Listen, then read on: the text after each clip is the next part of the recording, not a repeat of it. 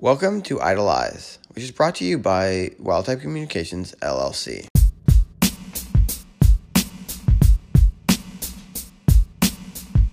What is Idolize? Well, first of all, it's the title of this podcast.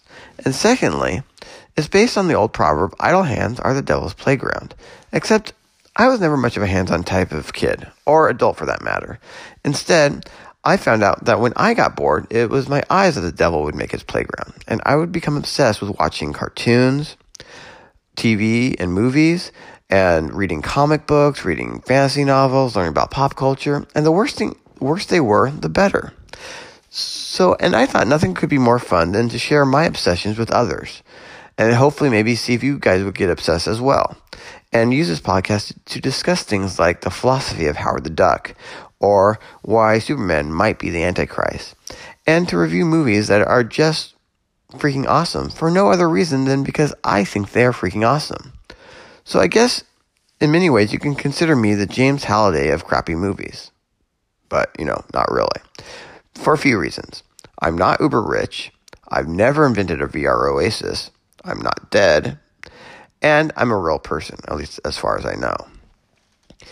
But if I was ever to be any of these things, and I would create a Easter egg hunt that would give some lucky fool out there all my riches, it would likely be a lot weirder than what we got in Ready Player One, just saying.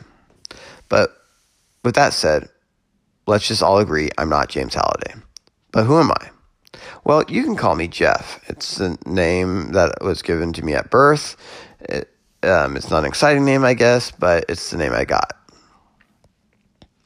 But I guess I do have another nickname that it's one I don't tend to use in real life that often. It was given to me by my coworkers, and it's a tad pretentious.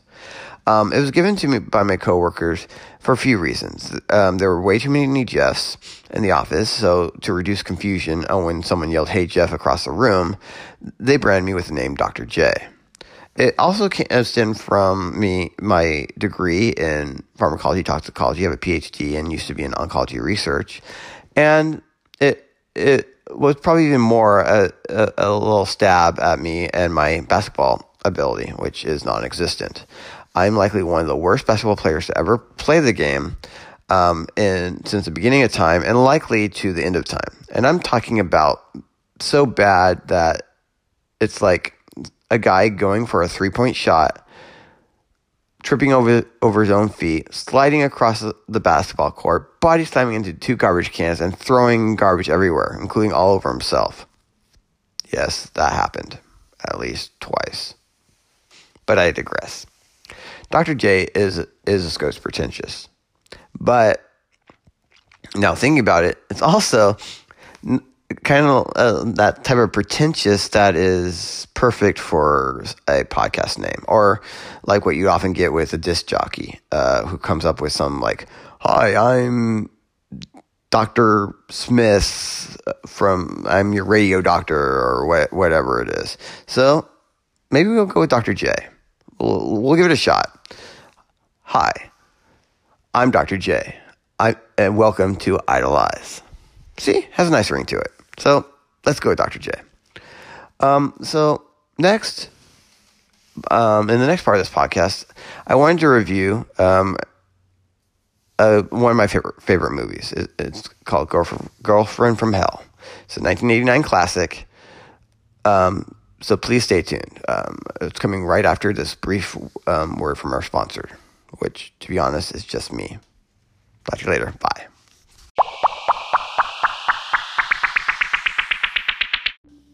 Let me ask you a question. Have you ever found yourself naked in the middle of a medieval battle? Or found yourself running away from a T-Rex while accidentally crushing all the flora and fauna around you? Time travel. It's not for the faint of heart. While it sounds all fun and games, there can be some major consequences. And I know. Everyone has made mistakes. Those mistakes that you wish desperately that you can go travel back in time and fix. But before you choose something rash, maybe there's something I can do to help. At Wildtype Communications, we care and we understand. Let us know your story and we can help create your own personal paradox. So you can see that what may happen if you do decide to travel back in time and step on that butterfly. Like us on our Facebook page, Wildtype Communications LLC, and private message me with your story. Thank you.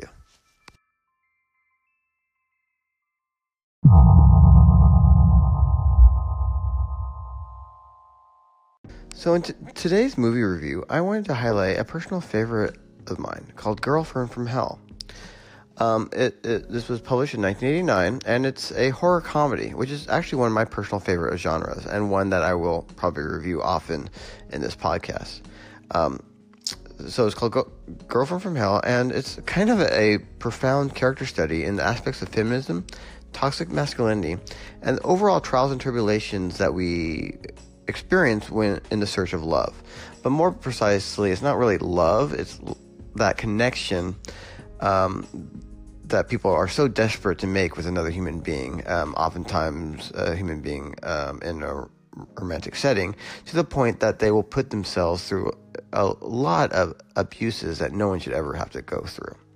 So what this movie does, it follows the story of a shy and perhaps a little bit of a stick-in-the-mud, wet blanket high school girl named Maggie, who is on a date with an equally shy boyfriend at a birthday party. So this is where things go a little nutty. So as you can see, the party really wasn't very it wasn't really a great party. I mean, if you get enough shy people around, they're all going to stare at the wall pretty much, and there's not going to be any conversation. At least that's how it's being portrayed in the movie. That is until Maggie kind of begins to come out of her shell. Now she does this by getting possessed by the devil. And so she spends the majority of the film seducing, having sex with, and killing all the other girls' boyfriends at the party before she begins turning to the girls as well. So her ultimate goal is to kill everyone. Now, the party has suddenly become far more exciting, but not really in the ways a normal person would want. So then we meet the hapless hero, who is a hard-drinking, smoking, womanizing, manipulative, pretty much has done every single sin you could possibly think of and would be destined for hell, save for one important fact, and that was he invented the condom. So because of this, God took mercy on him and decided to give him an ultimatum: either become a celestial bounty hunter and or go to hell. So of course the guy decided to become a bounty hunter, and God armed him with a godly ray gun, which looks surprisingly like a 1980s Polaroid camera, or I guess maybe one of those cameras that had the removable flash bulbs. And it was his job to hunt, shoot the devil with this ray gun, and kill the devil. And if he did this, he would be able to go to heaven. Of course, plot twist, as there always is. During his escapades, which actually occurred probably decades before the main events of this movie, he actually met and seduced the devil, who was possessing a girl in a bar. And they ended up falling in love with each other, and vice versa. The devil fell in love with him, and he fell in love with her. But he figured out who she was, broke it off, probably for good reasons, and then spent the rest of the time chasing her and trying to kill the devil. And in many ways turned into the internal will they, won't they struggle. Will they fall in love and end up together for all eternity, or will they end up killing each other? Well, the thing that makes this movie kind of interesting is they actually switched this narrative a little bit. The devil is the monster of the movie, but is also the victim, especially in the eyes of this relationship, because the guy, the hapless hero, the devil's love interest, is kind of an asshole, and he uses her feelings for him to constantly manipulate, and if you must get to it, abuses her, and she keeps falling for it. And at the pinnacle of the movie, to save everyone's life at the party, he actually manipulates and uses her feelings to him to kind of let her guard down, thinking that they will go away and live happily ever after, right before he shoots her and causes the devil to flee, bawling her eyes out. looking like somewhere between a pentagram and a shooting star, red as she streaks across the sky. And then he saved everyone's lives.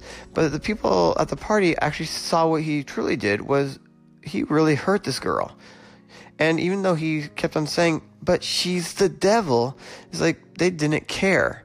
What he did was pretty much what a lot of people in relationships do. He justified his abuse of this person. And this ending scene kind of put this movie into a tight little box of being actually a rather clever satire. You see, being in the 80s, the jokes were oftentimes what we consider being far more offensive. And they are. They can be pretty offensive. But what it was really poking fun at all the other movies that were coming out in the 80s that truly were offensive and didn't really take into account sexism, racism, xenophobism in some of their jokes. But by turning this narrative around, it began to truly look in on itself and show a mirror to society. Now, it's a really stupid movie, so it's not like that mirror was really a good mirror, and not that many people would truly see this, but in actuality, that's what it was doing, and it's trying to convey this idea that everyone's a villain if you really let yourself be, and it's not right to treat anyone this way, and if you are being abused in a relationship, it's hard to get out of, but no one deserves it. And so, even in terrible movies that really most people wouldn't give a second look at, there's sometimes important messages. And so, I would say, give it a look. You can find it on Amazon, so you can order this, I believe, as a DVD and a VHS, but I don't suggest doing that. What I would suggest is actually going to Google, type in Girlfriend from Hell, or you can go on YouTube, because it's actually free on YouTube. And the entire movie's there. It's not the greatest quality, but it's free, so whatever. And give it a watch. You might find yourself chuckling here and there. If not, then maybe you can also make it a drinking game. A lot of these movies make excellent drinking games. But either way, I'm not responsible for any loss of hours of your life from watching this movie, and I'm not responsible for if you decide to drink too much and get really sick or, worse. And so those are all your choices. But go for it. Check it out. Girlfriend from Hell. Great movie.